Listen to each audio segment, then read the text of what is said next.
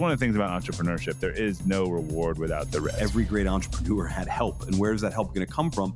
It's going to come from that social network. You don't have to be smarter than everybody else to make money doing asset allocation and save. I think there's a danger when you're in business to find arrogance, and especially if you're doing really well. At the end of the day, I ain't nothing special. I'm just a guy. What has value? Well, what has value is whatever people say has value. I'm going to get better and better and better at what I do as I get older. So the best me is going to be the me right before I die.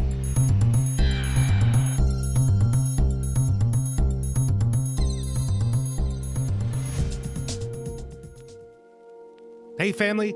Welcome to the Marketplace Podcast.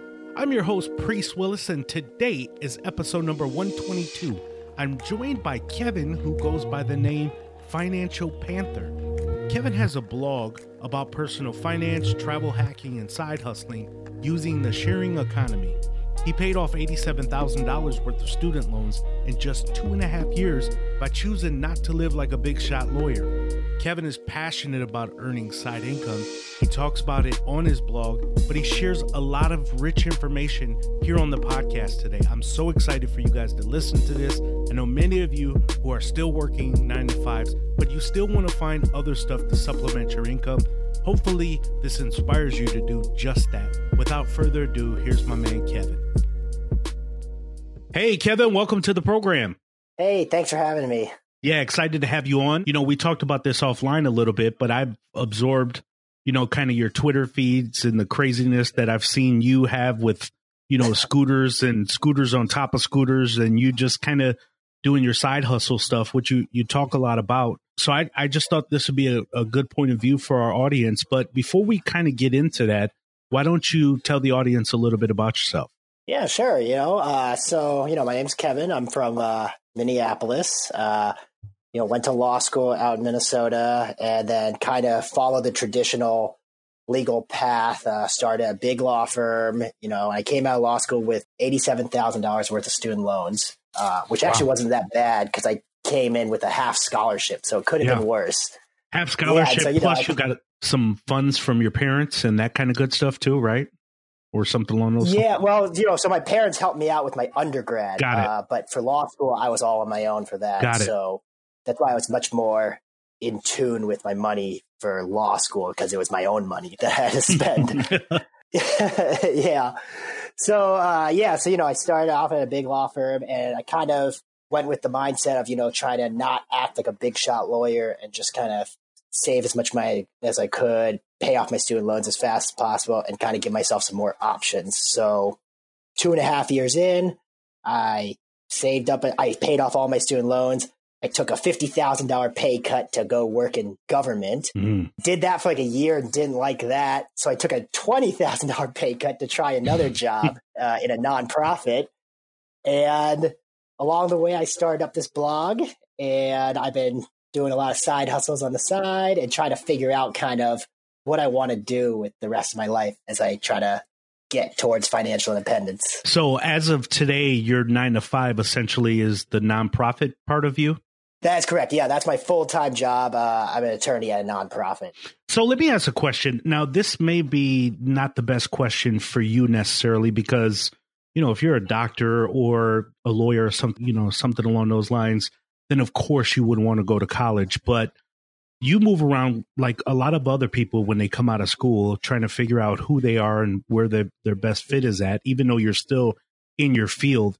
But what do you generally think about having a college degree? Is it antiquated in a sense, or do you think anything outside of kind of just those professions I mentioned is somewhat of a waste? I'm pro education, even though it's like, it can be expensive. I am pro go to college, learn something, because there's just like a lot of value in, knowing how to think and figure things out in a school setting. And, that's just kind of how I grew up. I do think people need to be very aware of how much schools cost because how with the whole student loan thing is just crazy. And so, if you're going to school, you got to really weigh is the school worth whatever the cost is? And I was in that situation for law school where I had a choice of either taking the half scholarship and coming out with a little less debt than normal, or I could have gone to a better school out in the East Coast and spent twice as much because I didn't get any scholarship for that. And for me, like, I would never, like, if I look back at it, I'm glad I didn't take the more expensive school because it would have just given me so many less options than I do now. Yeah, my son played football at Texas A&M, so he got a full ride there, which is a great education in itself. But then, everything else kind of comes along with it. So I don't have to pay there. I agreed. My daughter goes to East Carolina University, so I agreed to give her $16,000 and nothing more. And the reason why I positioned it that way is because, essentially, one, she should literally be making enough to pay off her own school loan. So I don't think we should be burdened with that debt. So I don't necessarily believe in that. And I can argue with somebody on that offline. But more importantly, it's no different than if you go to a bank and you say you want to purchase a business. The first question they're going to ask is, how much did you put in? And a lot of times, I believe kids kind of go to school, and because they don't really have any skin in the game, if you will, they don't really see it as a big deal. It's kind of like a waffle for them until, as you pointed out earlier, when you realize you're spending your own money, you kind of get a little bit more serious about your own education. Do you think that that's, a good approach to take? Or do you think, I guess this is, probably a loaded question, because if you have a multimillionaire, then paying the full ride of college means nothing to them. But I'm talking more to the middle class person that's kind of vacillating. Should I have to pay for someone's college? What would be your thought process behind that? Yeah. So from my own personal standpoint, I totally agree with you that having some skin in the game really changes up how you view, school. Because, I was fortunate enough, my parents paid for my undergrad, and I did not take undergrad seriously at all. I skipped classes. I partied too much. I didn't take advantage of everything that I could have taken advantage of in undergrad. And I regret it now, I'm 31 years old now. I regret it that I didn't really do as well as I could have done in college. When I went off to law school, I had to take out those loans. I saw the bill every time I was paying it every semester. Yes. And so I took that so seriously. Yeah. And, law school was the best I've ever done in school, better than I did in high school, better than I did in college. Law school was the best. And the reason is because I was paying for it, and I knew this is my money. This is my investment into it. So I better take it seriously. Yeah, totally. And talking about taking a closer look at your finances and kind of being accountable to it. So when was it kind of immediate as you were going through law school, or, was it when you came out of school that you decided, what, I'm going to, beyond just being a lawyer, I'm going to, start supplementing this income by doing side hustles and other stuff? When did you really push that forward? And I noticed that you followed other financial bloggers that I'm familiar with, like Financial Samurai, Dave Ramsey, and all these kind of guys. But when did you really say, I'm going to put the onus on myself to kind of take my finances a step further? Yeah. So it would have been 2014. So that would be my first year of starting as a lawyer, like my first real year. And I just remember, I saw my student loans and I knew I needed to do something about that, but I just didn't really know a lot, at the time, of anything really about money, other than I need to pay this off. And so that's kind of when I started really kind of searching for stuff online. I was in the debt payoff mode. So that's how I found the Dave Ramsey folks and that kind of thing that tell you this is how you pay off debt. And then as I was getting better at paying off debt, that's when I started finding this whole financial independence community of if you pay off your debt and save a lot of money, you kind of give yourself the freedom to do whatever you want in the future. So so it's my understanding that you paid off about $98,000 or somewhere in that neighborhood, 87,000 plus of debt. And it took you about 2.5 years. What were some of the first things you started doing as side hustles? Yeah, for side hustles. Well, so I started picking up, I got really into the whole gig economy thing and the whole sharing economy thing. And, I learned this from my brother. So my brother had picked up this bike delivery thing called Postmates. And I remember saying that's actually perfect. Like, I like biking. I was like biking to work anyway and biking home from work. So I thought like, yeah, I could go do this. So that was the kind of the first thing I picked up where like, after work, I would just hop on my bike and just go around doing some deliveries on my way home, kind of. And that's then, that's not that sexy in the middle of winter in Minnesota, though. I mean, that's right. It's true. I mean, it's true. And I'll admit, in the winter, my delivery game goes down because as tough as I am, even I don't like being out in the, negative degrees in the middle of the winter.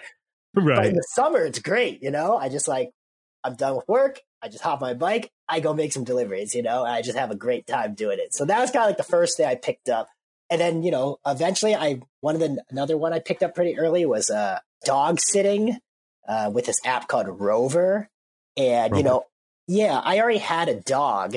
And so, I have a little beagle that gets along really well with other dogs. So, I thought, hey, I could watch another dog. Like, it's the same thing. Like, 2 dogs isn't really much different than having 1 dog. And so that's how I started up doing that. And, now I've been doing dog sitting for like 3 years now. And then, eventually my wife and I, we moved back into a house that she owned, and it's a 4-bedroom house, and it was just the 2 of us and our dog. And so I was like, hey, we have this extra room here. Why don't we just like throw that up on Airbnb and, see what happens? And so we've been doing that, and the Airbnb just, it brings in $800, $1,000 a month just from renting out a room in our house. Wow. Yeah. Which, it's just like a great thing. And it's like, we get to meet new people. It helps us keep our house clean because we have people coming and we don't want to look bad. So it's kind of like, you already have to keep your house clean anyway. So it's kind of like, it's sort of like I'm paying myself to clean my house. Right. Yeah. So that's kind of like just a couple of the things I started off doing. So you have, so you're doing Postmates to start with, at least. You're doing dog walking, you're doing Airbnb, and I imagine at one point, and even to this day, you're doing all of these things. And I know, again, as I talked about at the top of the interview here, you're charging up scooters and all that kind of stuff. So you're riding around with that when I guess that's a seasonal job in some respect because you don't do any driving, or you right. choose not to drive, I should put it that way. What are we talking about in terms of net new revenue at the end of the month by doing all these different side hustles?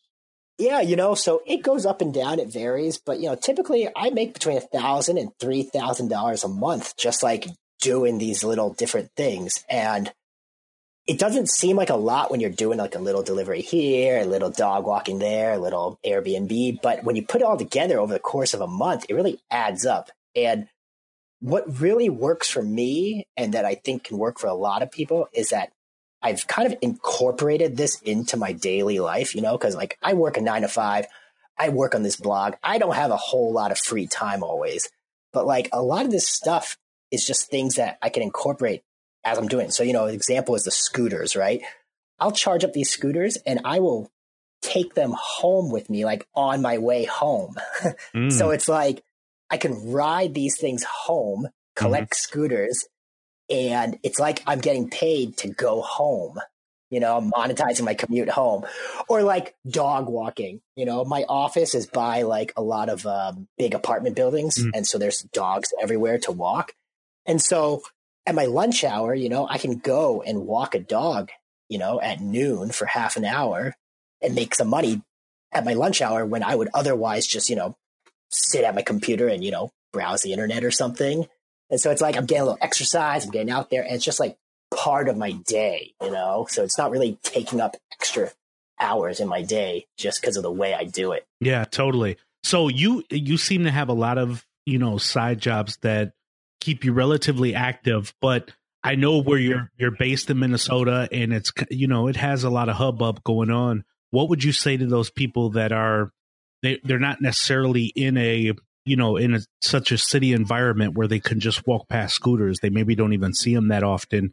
How would you start approaching side hustles? Or maybe is there something on your blog that has kind of aggregated, here are side hustles for those that live in rural communities or whatever the case is? Yeah. So that's actually something I have been bad at thinking about, because that's true. A lot of this stuff that I do, especially, gig economy, sharing economy stuff, it's all really city based. Mm-hmm. And so if you're out in rural areas, it's going to be a lot harder. You're going to have to do things that are like internet based. Things I could think of are like flipping stuff, if you find something. And I've started trying to do this actually, as I'm trying to go to Goodwill, find some stuff for cheap, and then see if I can sell it for more.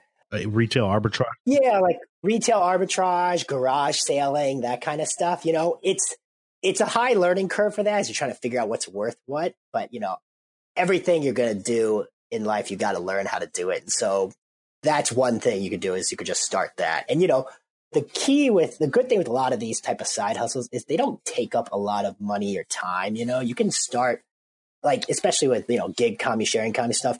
That stuff doesn't have to cost anything to start. It's like you can do it immediately. And if you don't like it, you can just stop. Same with a lot of stuff like, if you're flipping things, you can kind of start with a little small amount and see if it works for you. A lot of us are trying to find an advantage in business. We're trying to build more content. Some of us use blogs, social media sites. One avenue that's being used even more today is writing ebooks. There are people like myself who are out there writing ebooks, putting them out on Amazon. And I found a pretty cool tool called KDP Rocket that helps with book marketing research. This is a tool to help find best-selling book ideas, profitable niches, and rank better in Amazon and select Kindle keywords. So get your book noticed on Amazon by using KDP Rocket and share your results with me. Look in today's show notes, click on the link, and get started. It's an inexpensive program, less than $100, and it's a small investment towards trying to build out different books that you're writing and promoting on Amazon. Again, pick up KDP Rocket, click on the link in today's show notes, and share your success. Now back to the show. So tell me, how do you manage doing all of these side hustles and still being a very engaged lawyer for a nonprofit? I guess the better question here is, how do you do your time management? Yeah, a lot of it's just a lot of it's just kind of fitting them into the parts of my day. Mm-hmm. So like I explained with the walking dogs at my lunch hour, that's like my time. So I'm going to take, no matter what, I'm going to take half hour, an hour for lunch, and so it's like I could kind of take that time to do my own little side thing. And same with my commute to and from work, it's like something I can fit things in during those bits of time. So it's just about finding the time. If you think about like how your average day is, right? Well, we all get 24 hours in a day.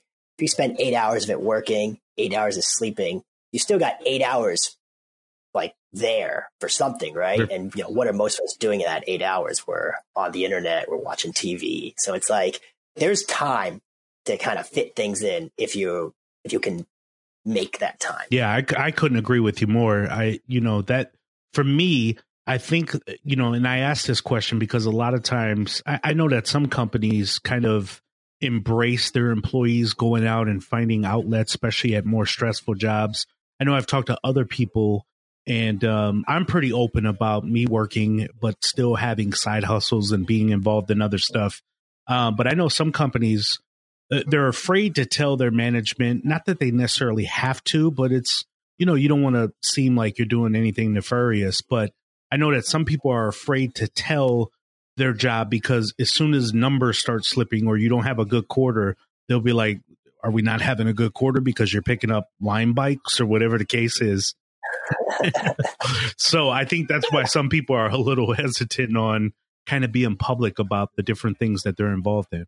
Right. And, I admit that I'm the same way. I mean, I've had that situation because I don't tell people at my office that I do this stuff. It's like, this is all kind of secret, done on my own time. And I remember when I was at a big law firm here, I had a delivery once after work where the delivery was actually going back to someone at my firm.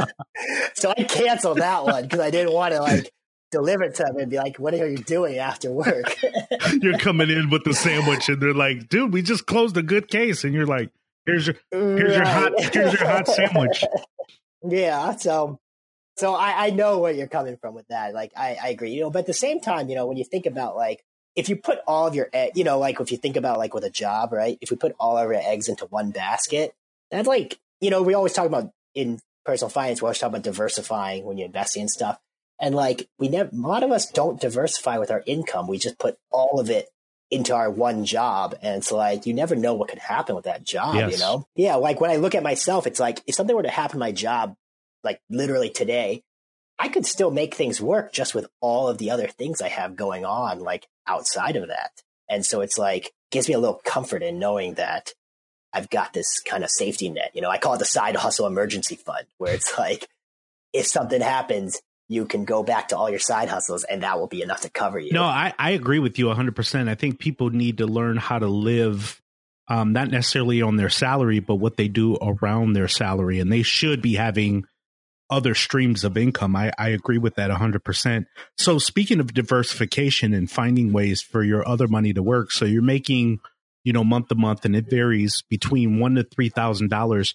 How are you taking that money, or are you taking that money and investing it in other playthings? Like, I'm making this up, you may not do this, but if you want to get in Bitcoin or peer-to-peer lending or whatever it may be, how are you using those dollars to invest in other areas? Yeah. So what I do with all my extra money is, with all my side hustle money, I basically just treat it like it's extra income to me because I don't need it to live. And so it's basically all money I can save. And so the thing that I do is I set up a solo 401k, which is kind of like creating your own 401k if you're self-employed, which if you're doing any sort of things on your own outside of work, you are self-employed.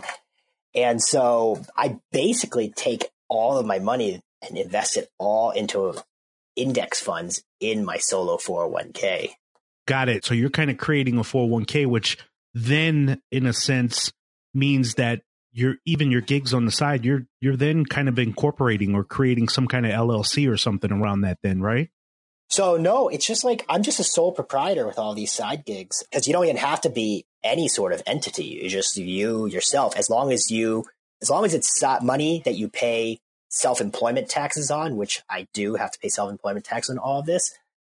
It's money I can save away in my own solo 401k that I've created. So, and the solo 401k is like this great thing that a lot of side hustlers don't even realize they can take advantage of, because you can open it up for free at some companies and just like invest in great options. And it's just like basically creating yourself a bonus retirement account that, most people don't know about or don't have. So it's like, I always look at this like, in 10 to 30 years or whatever, I'm going to have like this big pile of money that I made from walking dogs and delivering food, you know what I'm talking about? And so it's like something that I think will be funny to think about in the future. Yeah. So, speaking of funny, maybe, but what are some side gigs that at some point you were just like, I'm not doing this anymore. This is a crappy job. No pun intended for the dog walking, but what are some things that you maybe just decided you weren't going to do anymore? And what are some that are maybe more rich in terms of side hustles that you're doing today? Yeah. So the ones that I did, so I'm basically one of these people who tries all of these gig economy, sharing economy, side hustle Me things. too. Yeah. I just like it takes no time to sign up for them. So it's like, why not try them out? And one of the ones I tried out was Instacart, which just didn't work for me. That's basically a grocery delivery thing. And my problem with that one is that I had to use my car to deliver the groceries. And I also had to shop for the groceries, which I don't like shopping for groceries anyway. Right. So it's like, it just didn't work well with like the type of things I like doing. And so I only did that like one time. And then I was like, yeah, this is not for me. And so I just stopped doing it. So that's one thing that I just like wasn't very fun to me. In terms of more of the more fun ones, I've always loved doing the food deliveries on my bike. I could do that forever because I just love biking. And then really you mentioned the scooters, charging up these Bird and Lime scooters. Those are great right now because, if you grab like 5 to 7 scooters a day, charge them up, bring them back, you make yourself between $25, $35 a day. And it's like, if you do it every day, that's between $750 and $1,000 a month just from charging up scooters and putting back out. So that one can be really profitable, especially because it just doesn't take that much time if you live in kind of the certain types of neighborhoods that have lots of scooters, which I happen to live in that kind of neighborhood. Right. And obviously Airbnb is a really big one for you. Oh, yeah, for sure. And that's a good one. I just do Airbnb so much I can't even think about that. It's just like become just a normal thing. But yeah, Airbnb is definitely big, especially it's one that a lot of people could do if they're just willing to be a little bit more open-minded about it. Because, a lot of people are like, oh, I don't want to share my space or have some like stranger come into my house. And it's like, I've hosted over 200 people, over 200 guests in the last, 2.5 years I've been doing this. And I've never had anyone disrespect my house or do anything really bad. It's amazing to me that this new economy, if you will, just the concept. So I'm a Gen Xer. I know you pride yourself on being millennial. You even kind of tag it millennial lawyer. So, and I'm, by the way, for the record, I'm against this whole, and the millennial generation is this way and the Gen Xers are that way. I think that's a very broad brush that people take, which I don't necessarily agree with. But I think it's funny because there was a time, at least in my lifetime, that you can't imagine just picking up strangers and letting them in your house for some extra bucks. And now this is a thing, right? I mean, it's just incredible to think how our economy has kind of turned on itself. And, we're creating businesses, small business people, Right. Yeah. And, it's just like it kind of, you just got to kind of believe that most people are, are going to be good. And that's kind of how I look at the world. I assume most people are good. And so that's why I'm a little more comfortable with, sharing my space with people. And yeah, it's just like, it really works out. And, if you think about the houses most people have an extra room that never gets used. Yeah.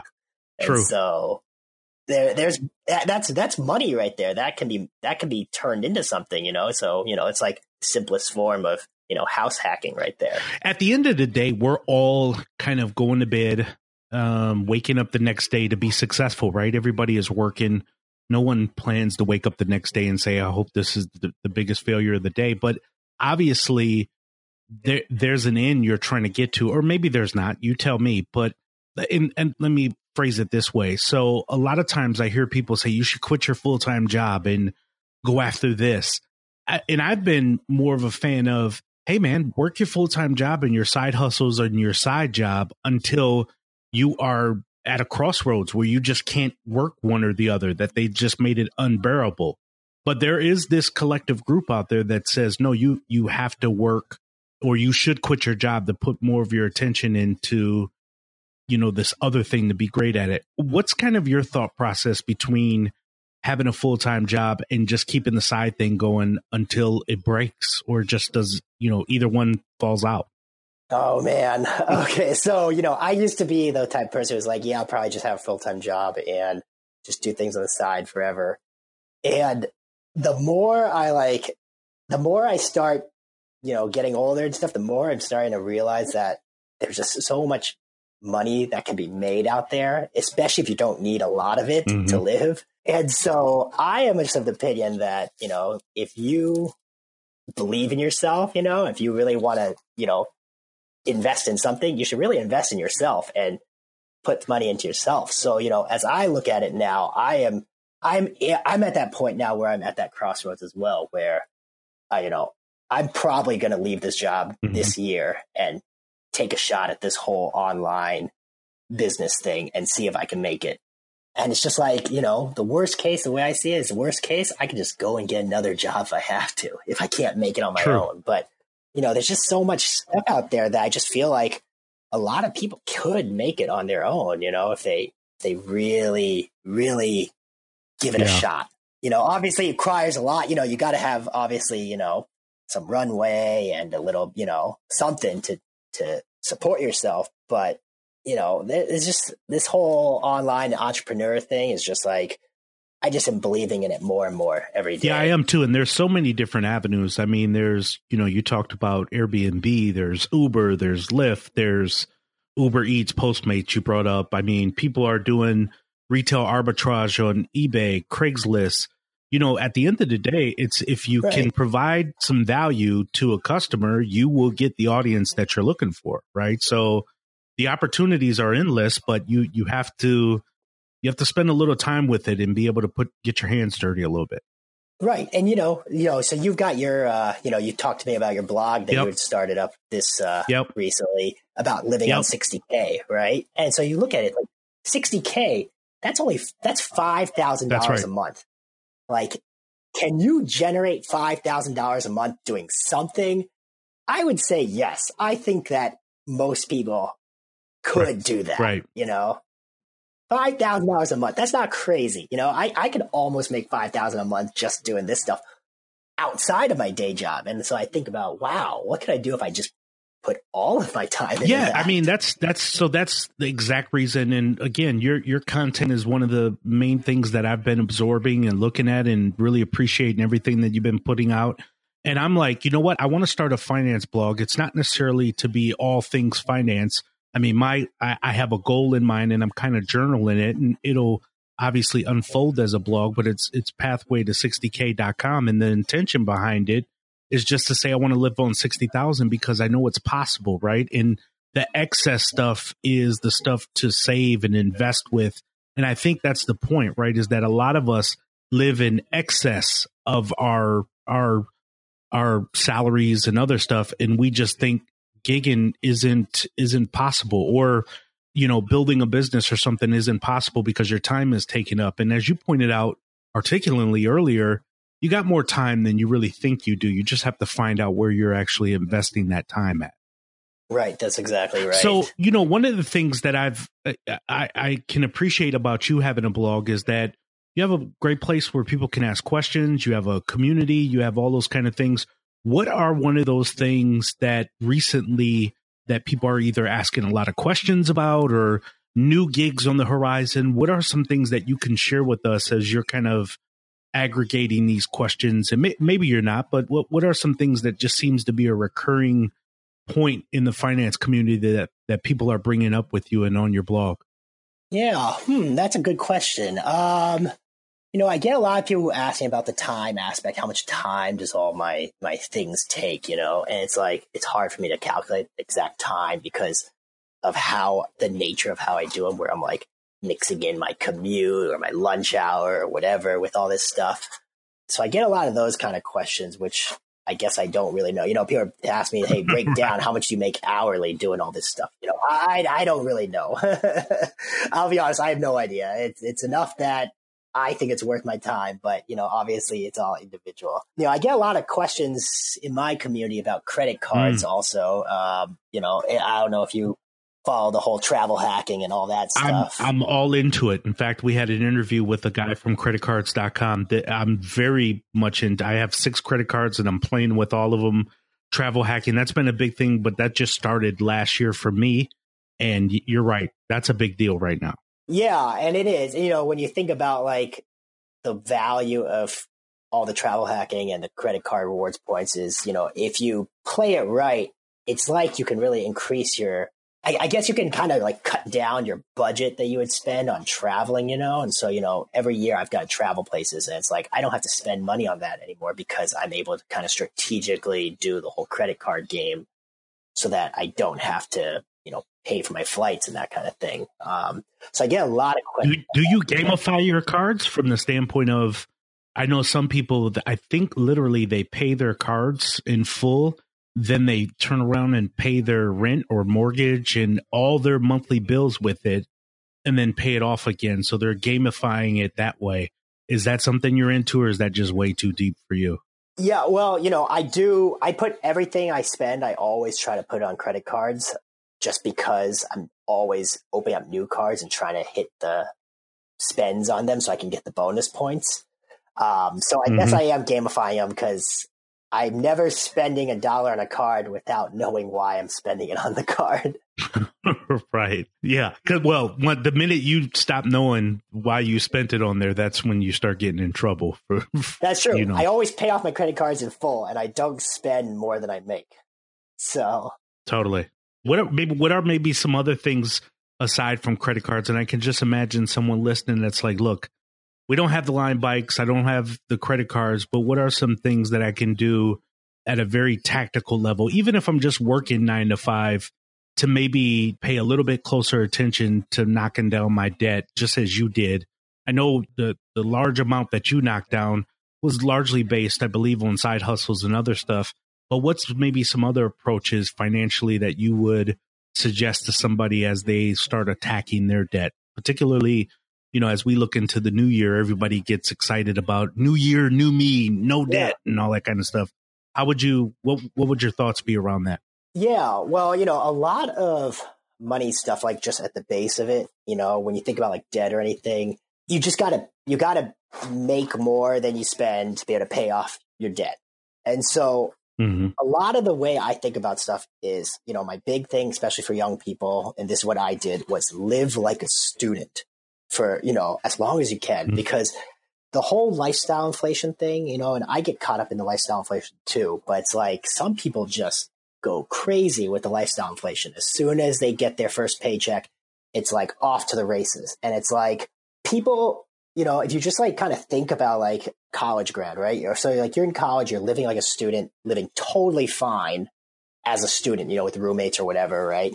And then you graduate and get yourself a good job. And then suddenly it's like, I have to live this like enhanced lifestyle. And the problem is once you like increase your lifestyle, it's so much harder to bring it back down, Very true. So, yeah. And there's like, that's my thing. It's like, just like be humble, be happy with what you have. Because when I think about like just the general base thing of like being good with money, it's about being humble, because the second you're like, I need to impress this person, I need to impress that person, I need to do all this stuff, that's when everything starts kind of, you start taking out more debt, getting a bigger house that you don't need, getting a big fancy car that you don't need, and all this stuff that just like slowly kind of traps you, and then you just kind of don't have the ability to do the things you want. And then really you're just working to pay for your stuff that you don't ever get to use. No, I think that's really good information, living like a student. I think that's a really good point, because a lot of us, again, this is why I'm going back to the 60K thing, because, I call it like 100,000 approach to living on 60K a year, because a lot of times we have a lot more than we think, and it's really in the fragments. A lot of time we respect how the money is coming in, meaning you're going to your job, you're saying I need another raise because you're getting another bill. But it's a lot of times it's in the fragments, right? That the extra money is in the fragments of what's already there. Yeah. And, that's like, it's just about having some perspective too, because, so like, you're living on 60K thing there.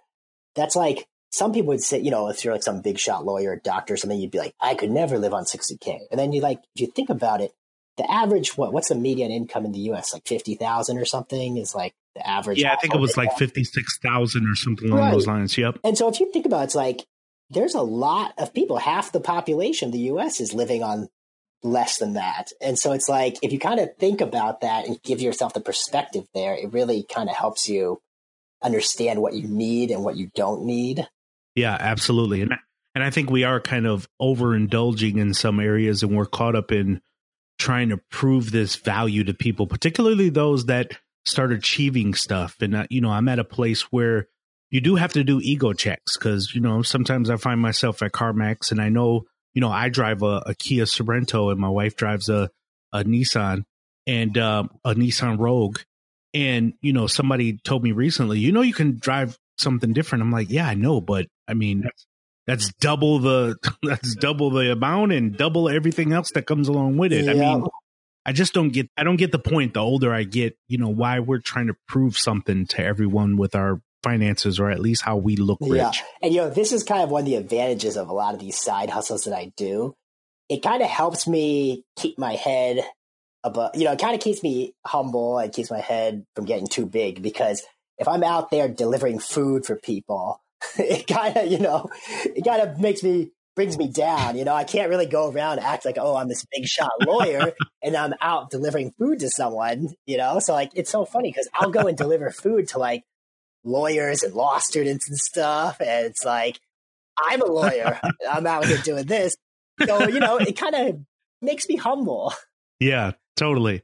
So I know you have a great blog, and we'll give you a chance to kind of, share a lot of that information. But what are you listening to, or what are you following blog wise to get kind of your financial information, or just kind of get inspired by what other people are doing out there in the finance world, or the FinCon world, or fintech world, whatever you want to call it? Yeah, there's like so many stuff out there. One that I've been really getting into is these YouTube channels. They're just like, there's just some really good ones out there. And like, let me just think about some of them here. There's like a couple of these really good YouTube channels that kind of help you think about things. Like there's one called Minority Mindset, which I really like. Yes. I like that one too. Right? Yeah, I like that one a lot. It's just totally. like really. Yeah, that's a good one. I'm trying to think of some other ones. But yeah, there's a lot of stuff out there. So, YouTube channels, I feel like are really great little bits of short information that really, and I've been really getting into these entrepreneurs type things. So, in terms of podcasts, there's one called Tropical MBA, which I really like. Yep. I like that. There's a newer one by some blogger friends of mine called Laptop Empires, which I've really enjoyed. Laptop Empires. Yeah, okay. It's a little bit of a newer one. And that one is a great kind of entrepreneur type thing. But yeah, so these are kind of a lot of entrepreneur stuff I've been starting to listen to as I kind of trying to get myself the confidence to believe that I can go out there and try to make it on my own. Yeah. Yeah, totally. And once, people have to know, once they start getting into this, reading Kevin's blog, start digging through information, watching, different YouTube channels, it kind of opens up the rabbit hole for other information for you to dig into. So you just kind of start immersing yourself in the space, and then you go off and practice it. So just don't get fat on the information and not do anything, but go out, try some of this stuff. That's why I asked about Kevin's failures earlier, is because, I wanted to see, why he picked back up and try something different. So Kevin, you've been extremely gracious with your time, man. I really appreciate it. So, how can people, if they want to take in your content, watch you roll around with scooters, maybe get some of your thoughts around finance, feel free to share your information, give the URL to your blog, Twitter page, all that good stuff, Facebook community, the whole bit. Yeah. If you want to read my stuff, you can find my blog is financialpanther.com. On there, I write about financial independence, side hustling, and all that stuff. You can also find me on Twitter at Financial Panther, but without the R at the end. So it's Financial Panth. And I couldn't fit the R at the end. It was too many characters. So yeah, those are my two main places I hang out at. Cool. Kevin, man, thank you so much for kind of sharing your story, some tidbits around side hustling, and I wish you the best, man. I really appreciate you spending the time with us. Yeah, thank you so much. Really had a great time. Hope you got something out of today's episode. Kevin has a pretty darn good story and shows that a lot of this stuff works. I've tried to do the math behind Uber and some of these other things to see if it's really worth your time. And there's YouTube videos and all kinds of stuff out there where people debate the idea of using your own vehicles or using your own house. But look, if it works for you, then you should work it. You shouldn't listen to what the other people say, the critics say. You should just test it out. And like I've told Kevin, I'm always playing with side hustles and let stuff drop off, and I'm always seeing what works for me. It sounds like Kevin is the same, and hopefully you guys are too. Hopefully you got something out of this podcast today. Look forward to seeing you guys next Sunday for a new episode of the Marketplace Podcast. Please leave feedback. Please subscribe, tell your friends, share, do anything you can. I really appreciate the growth that you guys are helping with in this podcast. It's meant so much to me, particularly because we're pulling it from nothing. It's you guys, and it's been an amazing growth, and I can't thank you enough for all that you've done in helping to support the podcast, my efforts here.